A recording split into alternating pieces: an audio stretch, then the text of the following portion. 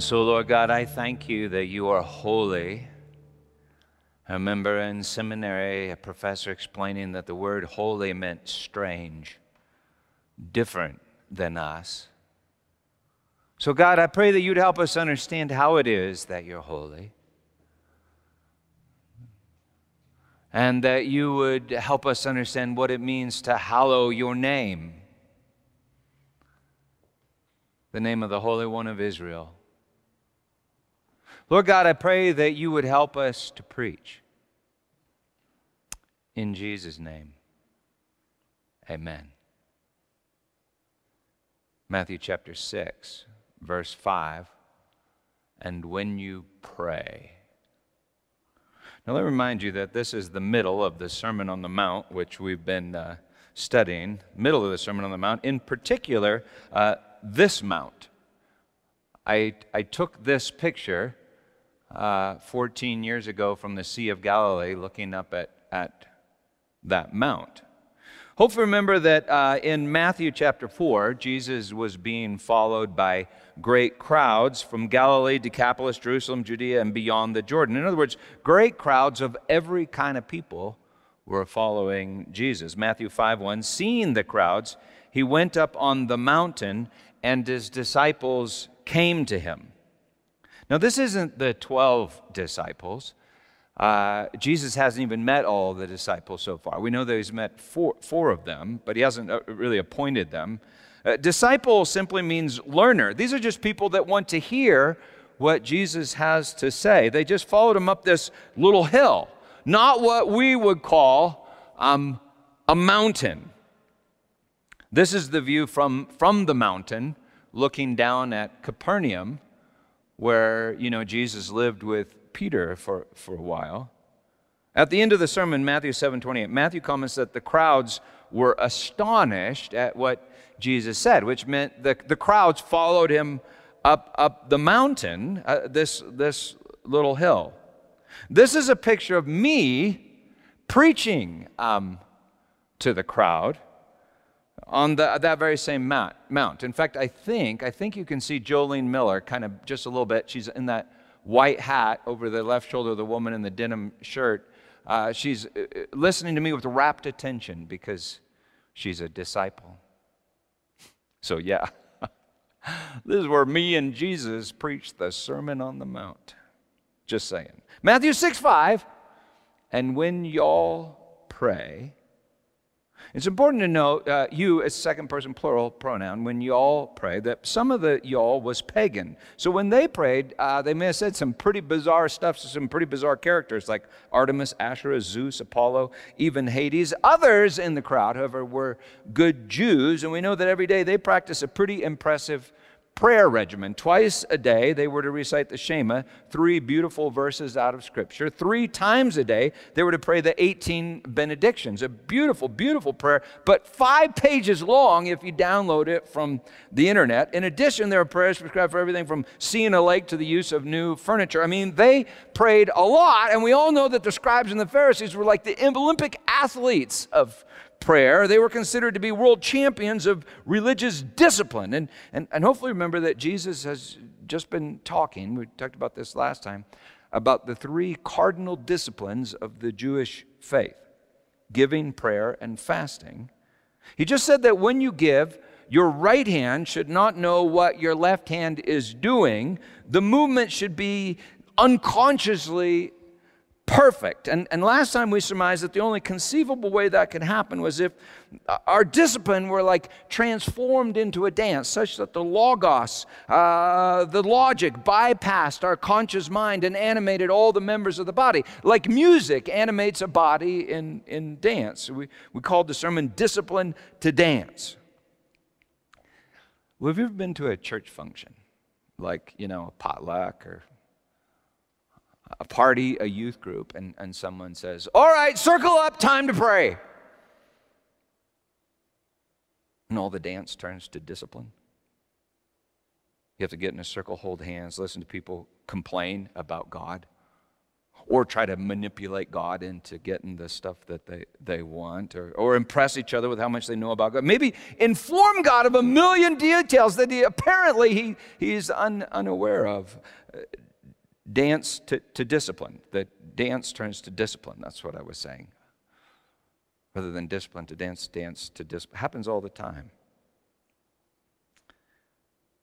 I grew up in the church. And I've spent much of my life, well, still sometimes, pretty confused about prayer, feeling guilty about prayer, forcing myself to engage in prayer, not knowing what to say in prayer, totally bored with prayer, wondering how to make prayer work, wondering how to pray. Matthew 6:5. And when you pray, says Jesus, you must not be like the hypocrites, the actors.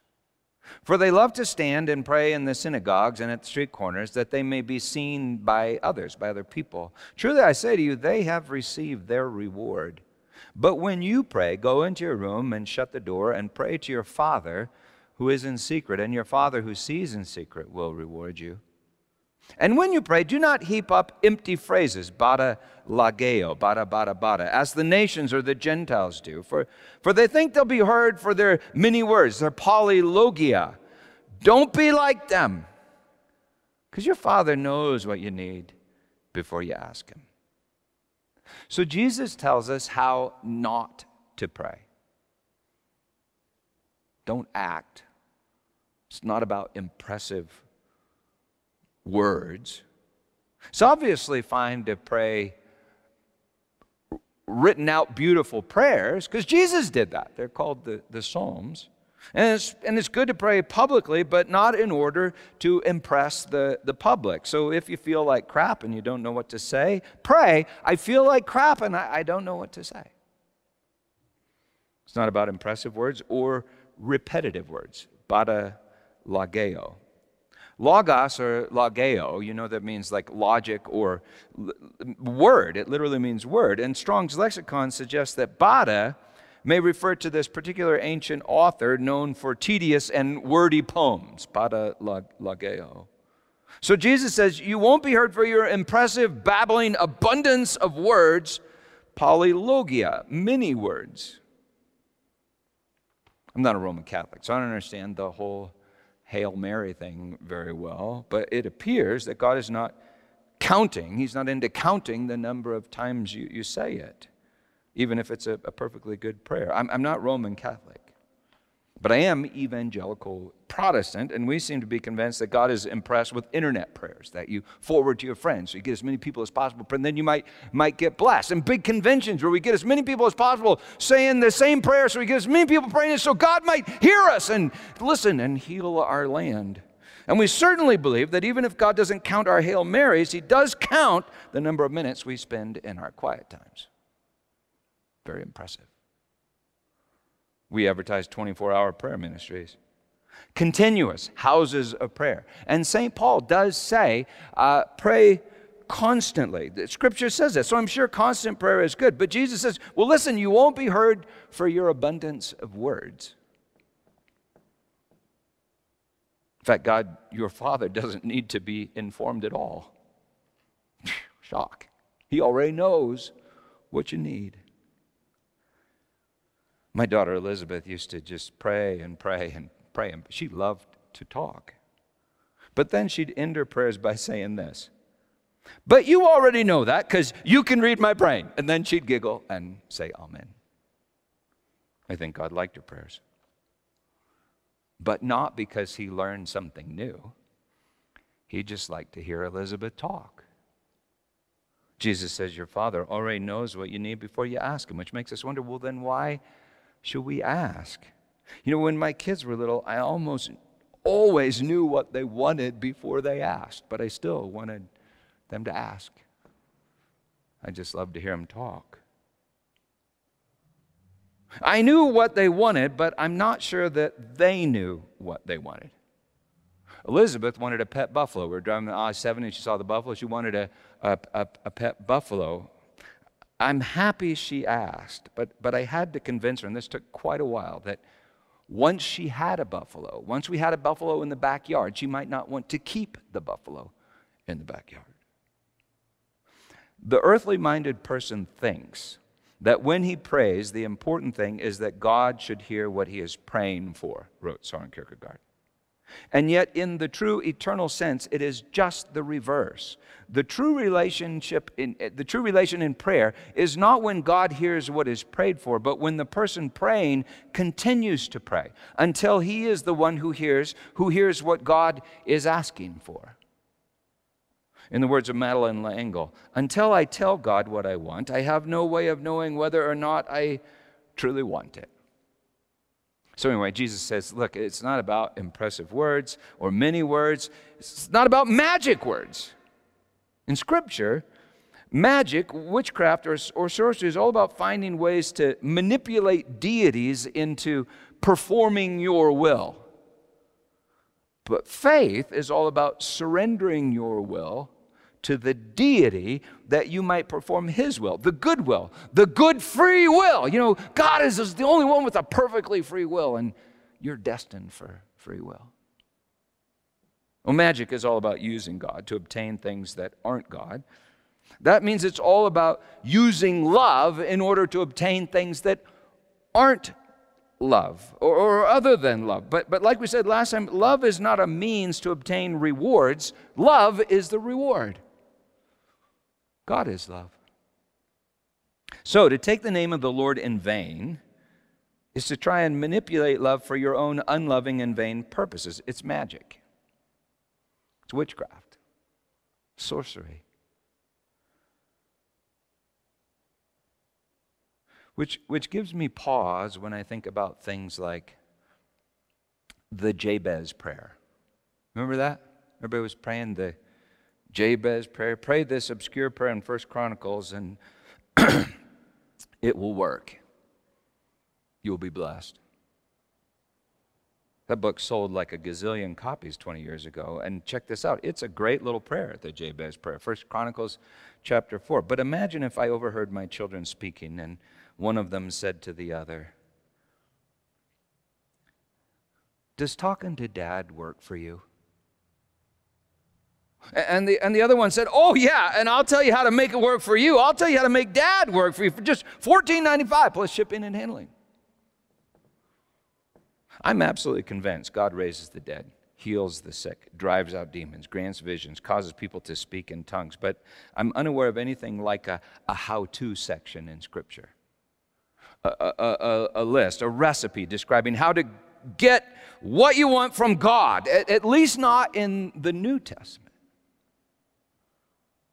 In junior high, I learned that I was supposed to pray in the name of Jesus. So I began ending all my prayers in the name of Jesus. I still do that today. Lord God, give me a buffalo in Jesus' name. And then I think prayer doesn't work. There's no buffalo in the backyard. So there's probably no Father in heaven.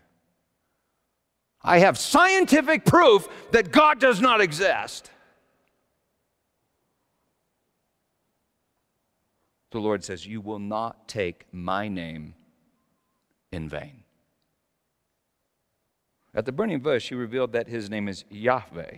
I am that I am, he says, Yahweh. But in fear of taking that name in vain, the Jews, well, they stopped taking it at all.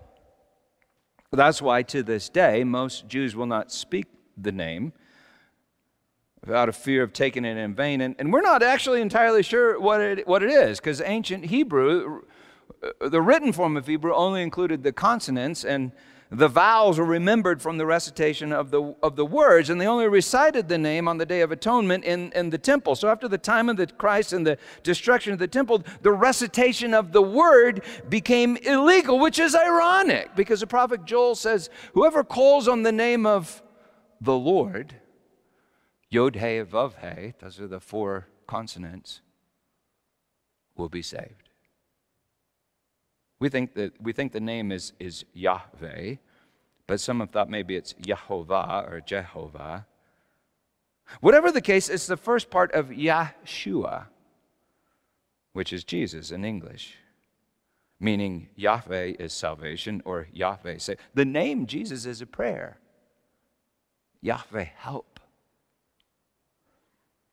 Still to this day, occult practitioners will use the name, the tetragrammaton, the YHWH. They'll use the 4 consonants in God's name for incantations and spells. They can use the written form. According to Jewish legend, this was how rabbis made monsters in medieval times, in the ancient days. That's how they made the golem. They would make a figure out of clay and then use Hashem, the name, the holy name, to animate the clay. Just last week on Netflix, I'm watching some monster movie, and this kid's being chased by a golem, and he finally kills the golem by wiping the name Hashem off of the forehead of the mud monster. You see, we'd all like to know that word, right? We'd all like access to a word or a name so powerful that it would immediately grant access to the holy, transform all of reality, make a way where there is no way, and fill all of our enemies with terror. And yet a name with such power would surely be dangerous. Leviticus 24, a man uses the name of God to curse someone with whom he's fighting. That's how he uses the name. And Israel is commanded to stone that man to death. It's no wonder the Jews were terrified to even speak the name of the one whose presence would manifest in the Holy of Holies, in the heart of the temple, behind the curtain, the Holy One of Israel. So anyway, Jesus tells these folks on the mountain how not to pray. And now he will tell them how to pray. And what he says is hilarious, shocking, and absolutely revolutionary. He says it here on the mountain, but it appears he also said it in other places. We know of at least one, but I imagine he said it in a lot of different places, a lot of different occasions. In Luke, later in his ministries, one of the disciples says to Jesus, Sir, or Lord, because he's not saying the name of the Old Testament there, but Sir, teach us to pray as John taught his disciples to pray. You know, those guys had classes, seminars, workbooks, and a video series. Actually, he didn't say that last part, but I'm sure he meant it. Lord, teach us how to pray like my Spanish teacher taught me how to speak Spanish. Tell us how to make it work so I can go to Mexico and order a margarita. Teach us how to talk to God. And Jesus says, okay. Say this, Luke 11, verse 2. When you pray, say this. What follows is just 4 sentences, and apparently, as far as I could tell, no magic words. It's hilarious in light of the Shema, the 18 benedictions, the Psalms, the liturgy in the temple, all our books, videos, and classes on prayer. Okay, sure, I'll teach you. Say this. It's basically what he says here in Matthew to this crowd on the mountain. He says, look, it's not about twisting God's arm. You won't be heard for many words, your impressive words. Your Father already knows what you need. Verse 9, pray then like this. Our Father who art in heaven, hallowed be thy name. Your kingdom come, your will be done on earth as it is in heaven. Give us this day our daily bread. Forgive us our debts as we also forgive or have forgiven our debtors. And lead us not into temptation, but deliver us from evil. Period. Next question. See, I think that's hilarious because it's just so simple. It's shocking because of the holy name and who is commanded to say it. It's revolutionary because it's the door to a kingdom, actually an entire new creation. Our Father, who art in heaven, hallowed be thy name. So what is the holy name? Maybe the name is Yahweh. But maybe it's something else. What is the name that gives you access to the throne of God, makes a way where there is no way, transforms reality, and strikes terror into the heart of your enemies? Imagine you're driving down some dark street in downtown Denver late at night.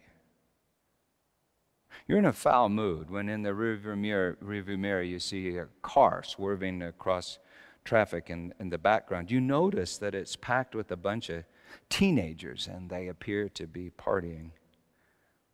Up ahead, the light turns red. Other cars start crossing the intersection, but then to your horror, as you glance up, you realize that that car behind you is not stopping. It runs into the back of your brand new Acura at 25 miles an hour. After you compose yourself, make sure you're still alive, this anger boils up inside you. You get angry. You jump out of the car, screaming and yelling. Young kids jump out of the other car. They scatter in every direction, but you hone in on the driver and you start chasing him on foot. You chase him down a dark alley that empties out onto the 16th Street Mall. Just as the boy runs from the alley into the mall, as you're screaming invectives at him, "I'm going to kill you. I'm going to break you in a million pieces," the boy runs smack dab into a policeman. He would have knocked this policeman over, except he's huge. He's wearing a badge. It says Chief of Police. He carries 2 handguns, a nightstick. He has to roll up his sleeves just to make room for all his muscles. He looks at the boy. He looks at you. He looks back at the boy. And then the boy speaks. What's the most terrifying thing that that boy could say in that moment?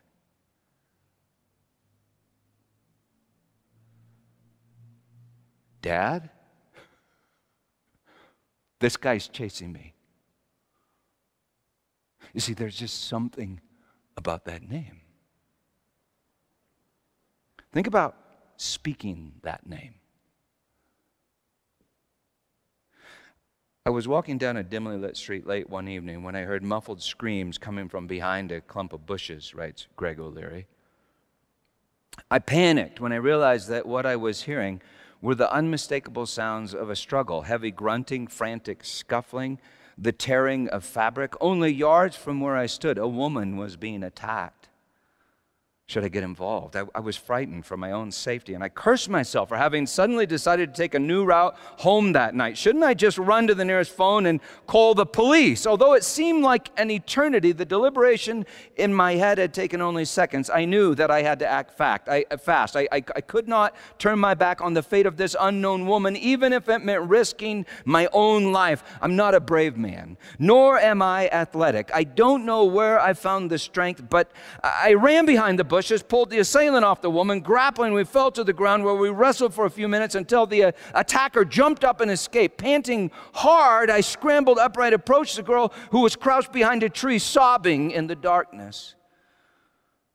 Not wanting to frighten her further, I at first spoke to her from a distance. "It's okay," I said soothingly. "The man ran away. You're safe now." There was a long pause, and then I heard her words uttered in wonder. "Dad? Is that you?"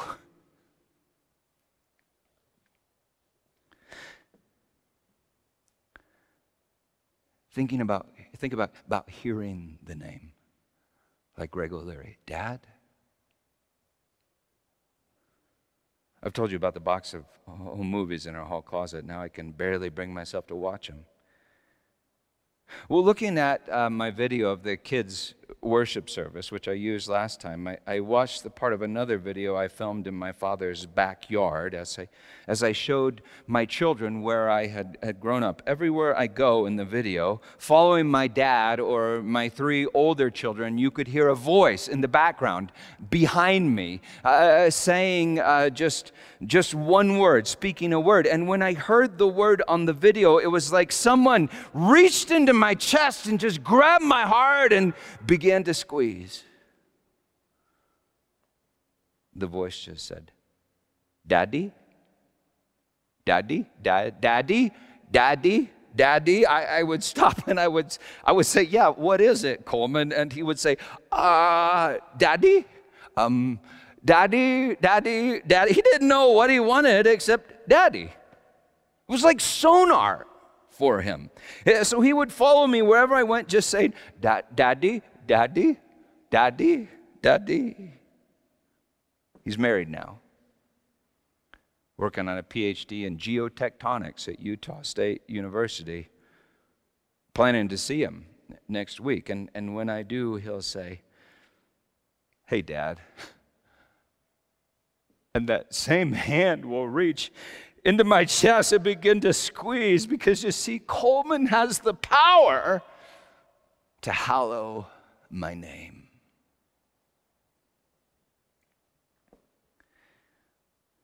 You don't have that power. If you call me dad, I'll laugh and say, I'm not your dad. I'm not going to help you pay for your college loans. But one of these four people can say that name. And when they say it, they make it holy. They can say the name because I gave them the name to say. Before each of them were born, they would listen to my voice in the mother's womb.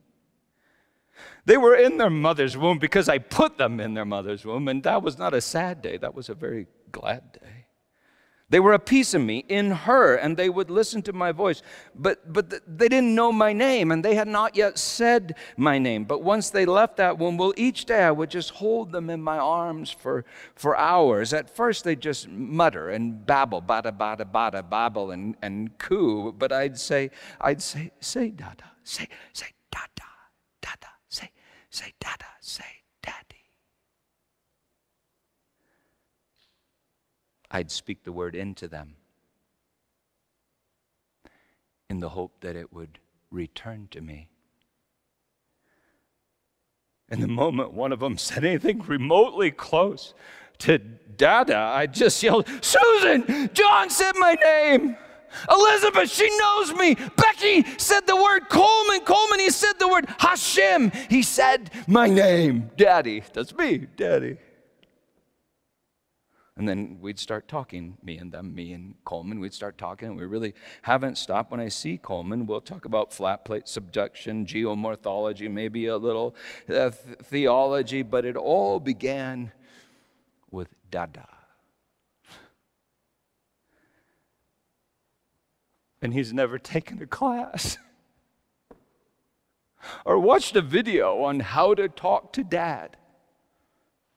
He may have listened to his brother or sisters on how to get stuff from Dad, but I worked really hard to make sure that just didn't work for him. Each of my children knows how to talk to me.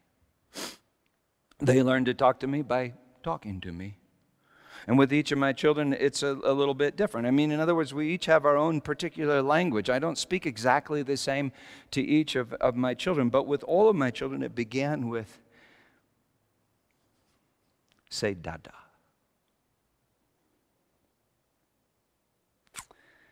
It wasn't like learning a foreign language for them. It's not their second language. Talking to me is their native tongue. So when the disciples asked Jesus how to pray in Luke, he says, say Daddy. And now to the crowd, he says, pray our Daddy. Most versions translate his statement, our Father. Matthew writes in Greek, and the Greek word translated father is pater. And that's a good translation in Greek, but we're pretty sure that Jesus normally spoke Aramaic. Greek was the trade language since Alexander had conquered Palestine a few hundred years before. But the common people spoke this old Semitic language that had been melded with Hebrew since the 6th century BC. The Hebrew word for father is Ab or Abi. The Aramaic word for father is Abba, like Papa or Dada. It's a child's name that a child speaks. There's a name like that in every language. Abba, Papa, Dada, but it's Dada or Daddy, but one that's been appropriated by adults, like our word Dad. Most Bible scholars I've read think it's the word Jesus would have spoken because of the way pater appears in the sentence structure as a familiar word of address, and because they spoke Aramaic, and because the original Aramaic is preserved in 3 places in Scripture by Mark and Paul, along with the Greek pater, as if to say, this is what we mean when we say father. We mean dad. We might say that Henry Ford is the father of the American motor car, but you would not say that Henry Ford is the dad of your Ford Taurus. It was common to refer to God as the Father of Israel, but the way Jesus said Father, you see, got him crucified. John 5:17, my Father is working until now, and I'm working, says Jesus. Next verse, this was why the Jews were seeking all the more to kill him, because he was even calling God his own Father. You see, that's a dad. He was calling God his own Father, making himself equal with God. If you say that George Washington is the father of your country and you're the part of the country, blah, blah, blah, blah, blah, that's one thing. But if you say George Washington is my dad, that's different. God is my dad means that I'm of the same substance. His life is in my veins. His breath is in my lungs. His DNA is in every cell. I am literally the fruition of his seed. Sperma in Greek, if you're not following what I'm saying. Jesus says, pray, our dad. No, it was absolutely scandalous that Jesus referred to Yahweh as his dad. And you see, it's still absolutely scandalous that Jesus would say to a crowd of unbaptized Jews and pagans, pray, imperative tense, command, pray, our dad. He used to be surrounded by folks and ordained by folks that love to point out that, well, God is not the Father of all. Even though Ephesians 4:6, Paul clearly says there's one God, one Father of all, who is over all, through all, and in all. In the book of Acts, chapter 17, speaking to pagan philosophers in Athens, Paul quotes one of their Greek poets saying, God himself gives to all mankind life and breath and everything. And this is now where he quotes the poet. We are indeed his offspring. Genos, from genomai, where we get our words genetics and genesis. Well, my old crowd would say, well, offspring doesn't mean God's their own father, like dad doesn't mean own father. They point to John 8, where Jesus says to some Jews who quote, had believed in him, he says, you are of your father, the devil. And the Malacros say, see, not everyone. Some are not children of God. Then they point to John 1:12. God gave the right to become. Genomai is the verb, children of God or sons of God. Then they point to John 1:18, where John refers to Jesus as the monogenes, from monos meaning only, and genomai to become. Jesus is the only begotten Son of God. But they fail to notice that Jesus says to Nicodemus in John 3, you must be begotten, genao, from genomai, you must be begotten from above. Well, if Jesus is the only begotten, and Nicodemus is to be begotten, that can only happen because Jesus is begotten in Nicodemus. Or Nicodemus and Jesus, there's some of that are begotten together. Acts 17, Paul says to the pagans, we are indeed his genos, his begotten, his offspring. Which means he's trying to say to all these guys on Mars Hill in Acts 17, say Abba, Daddy. Romans 8:15, pay close attention. You did not receive the spirit of slavery to fall back into fear, but you have received the spirit of sonship. Some translate that as adoption, and it meant that, but more than that, it's literally sonship. The word son is even in the word. When we cry, Abba, Father, it is the Spirit. What Spirit? The Spirit of God the Father and the Spirit of God the only begotten Son. It is the Spirit himself bearing witness with our spirit that we are children of God. Galatians 4:6, listen really closely. And because you are sons, not because you could be sons or you might be sons, but because you are sons, because you are sons, God has sent the Spirit of his Son into our hearts, crying, Abba, Father. When did he do that? When did he send that Spirit into our hearts? Was that in the garden on Mount Calvary when he delivered up his Spirit on the tree? That Spirit that then falls on the church at Pentecost? Or was it in the Garden of Eden when he breathed his Spirit into the clay? Or is it both? Because that garden stands at the edge of time and eternity, and you can even find it in the depths of your heart, your soul. Well, anyway, in John 8, Jesus does say to some Jews, "You are of your father, the devil." But don't you understand? The devil cannot father people. The devil cannot make people. The next thing Jesus says, the devil is the father of lies. He can only make lies about people. Who is it that Jesus the truth, you remember these stories, who is it that Jesus the truth does not know on that day? He does not know your ego, which is a lie, that you have made yourself in the image of God with knowledge that you have taken from the tree. He does not know the lie that you are not a little child of God. He's utterly unimpressed with your resume. But he died so that you would say, Abba. Our Abba. Well, anyway, in John 8, Jesus says that thing about the devil. In John 10, Jews have picked up stones in order to stone him for claiming that God is his dad and thus making himself equal to God. And to them, to these Jews, Jesus quotes Psalm 82:6. I said, you are gods, sons of the Most High, all of you.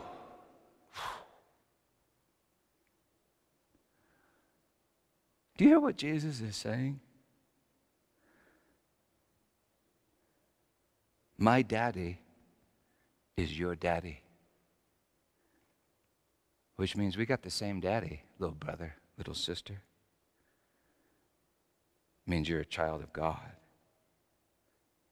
And yet you're trapped in a lie that you are not a little child of God. You're all trapped in the illusion that you are a self-made man or a self-made woman. You're trapped in a lie that you got no daddy. And so my little brother and sister, say Abba, say our Abba, who art in heaven, hallowed be thy name. Everything has been arranged. Every star is in its place. Every wound is on your body. Every longing is in your soul. With all creation, you see, it's all there on purpose, because with all creation, your Father holds you, and he has been holding you in his arms, and soon he will send me from the tree in the garden to die and rise. As the word ascending from behind the torn curtain in the depths of your soul, as together we cry, Abba!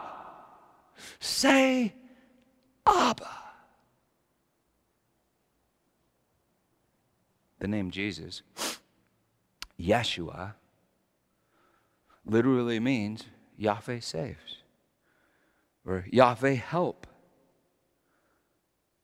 You can only say Abba to Yahweh by the power of Jesus and in his name. And I'm not even sure that means you have to know his name, but his name means God help. And if you say Abba to Yahweh, you have been begotten from above. You are his son, his daughter. You are the very body of the only begotten. Now, you may not have understood all of that theology. You certainly did not understand the interface between time and eternity in the Garden of Eden and the Garden of Calvary, but you did understand what Jesus said. Pray, imperative tense, our Father. Now, would Jesus, the truth, command you to lie about God? To God? I'm thinking no. So, if God is your Abba, you're his child. And now, would Jesus the truth command you to lie about your neighbor? I'm guessing no. So if God is our Abba, your neighbor is also his child. And you see, that changes absolutely everything. Imagine if that kid you chased from the scene of the accident that ran into the chief of police said, Dad, and then you looked again and you also said, Dad, you been working out? Brother, I didn't realize that was you. Imagine if you were Greg O'Leary and the young woman looked up through her tears and said, Dad. Then you turned around and saw the assailant. And he also said, Dad.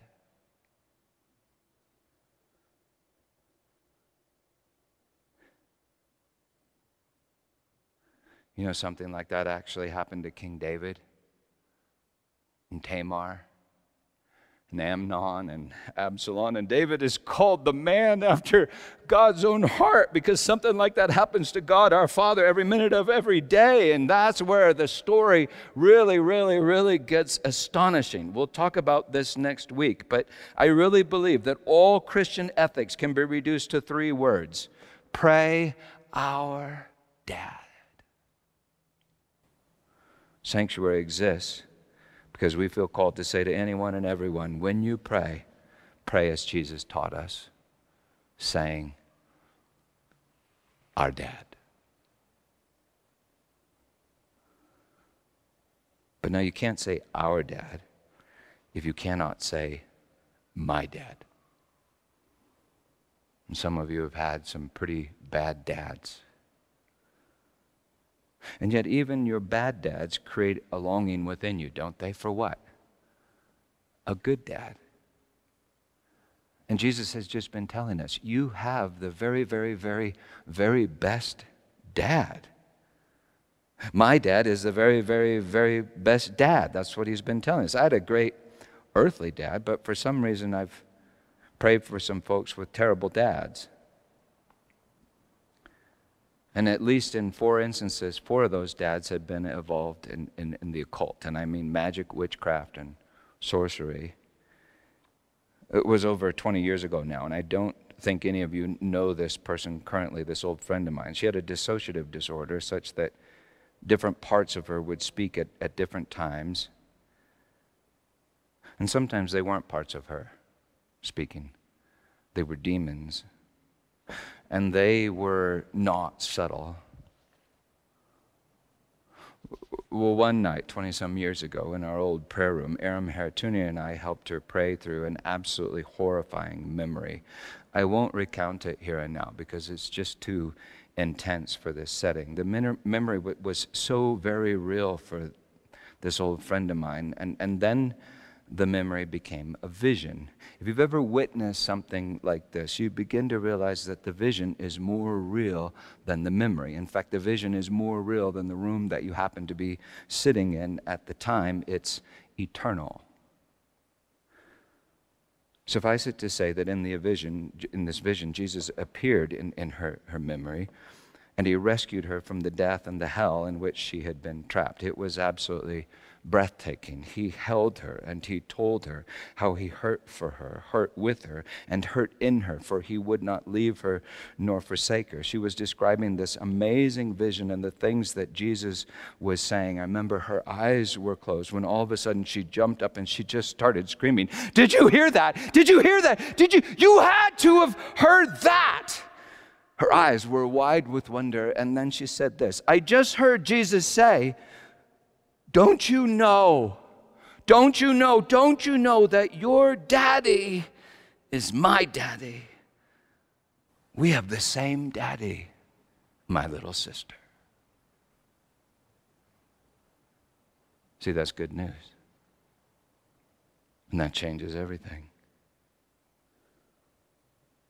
So in the name of Jesus, say, "Our Abba, the one in heaven, who art in heaven, hallowed be your name." When you say, "Our Abba," Jesus, rising from the dead, destroys the work of the devil and releases the son or daughter of God that you truly are. And so how can you say Abba? Well, on the night that he was betrayed, our big brother, the Word of God, the promised seed, the only begotten, he took bread and broke it, saying, "This is my body given to you. Take and eat." And in the same way, he took the cup, saying, "This is the covenant in my blood, poured out for the forgiveness of sins. Drink of it, all of you." Now,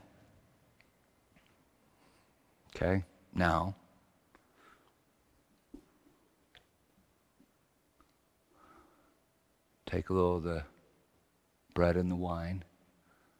If you forgot to bring it, just think of it, because you've done this before, right? And if you haven't done it before, you do it right now. And take the seed, the body and the blood of the only begotten. And then let's say it.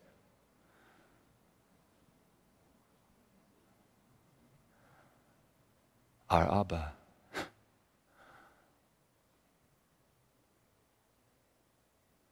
Hallowed be your name, Abba, Dad. See, you have the power to hallow his name. What does this mean? It means that you have the power to reach into his chest and squeeze. How come? Because he's your dad. Amen.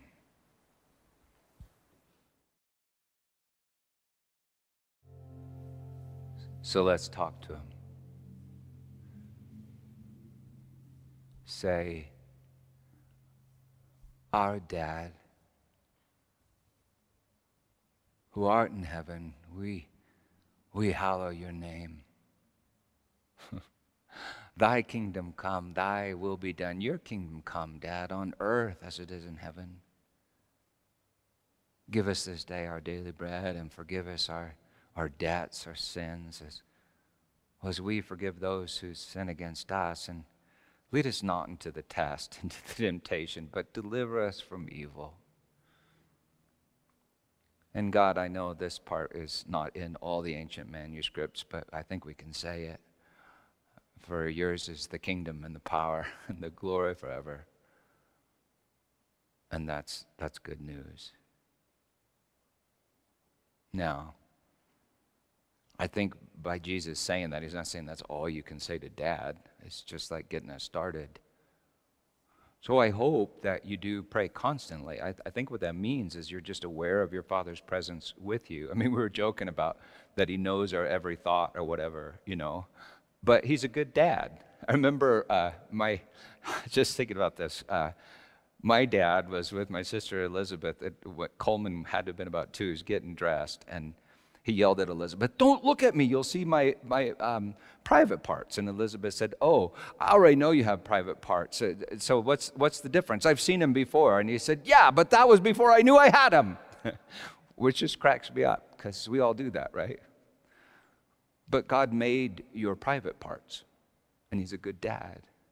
He made every desire in your heart. He made the things that lead you into addiction. He knows you, and he wants the very best for you. So you can just imagine him being with you all the time. And I'm utterly convinced he's not shocked by anything you do, because he knew about it before time began. So anyway, just think about him being with you all the time. So maybe you just are like Coleman. Maybe that's your sonar. You walk around going, "Dad, Dad, Dad," just aware that he's with you. And then take time to talk to him. So, I'll set a time, and I'll look at the clock. And it used to be so that I would get done, I could mark it off my list. But man, I tell you anymore, it's so that I don't feel guilty about sitting there so long. And I just say our dad. Sometimes I say Jesus, and then I'm aware of him being there, sitting there. Sometimes I picture him there in different ways. And I like to try to pray for people, but praying through lists just drives me crazy and it puts me to sleep. So what I will often do is I'll picture myself with Dad. And by the way, if you picture yourself with Jesus, he said, if you've seen me, you've seen Dad. So Jesus is what Dad is like. He's the visible manifestation of Dad. I just picture myself sitting there, and then I bring that other person into the picture. Maybe I walk, if they're one of my kids, I walk them into the picture and just kind of stand them there and say, Dad, help him. And then I try to say what I think he wants me to say. And if it's someone that I'm really struggling with, I bring them into the picture. And when I say, Dad, help them, all of a sudden my attitude towards them changes dramatically. And sometimes I'll pray in tongues. Sometimes I feel like he'll reveal things to me. I don't hear the way like my wife hears, but I know that he talks to me. But you see, it all starts, I think, the way Jesus said. Our big brother says to you, say, our Dad. You're talking to Dad. And that's good news.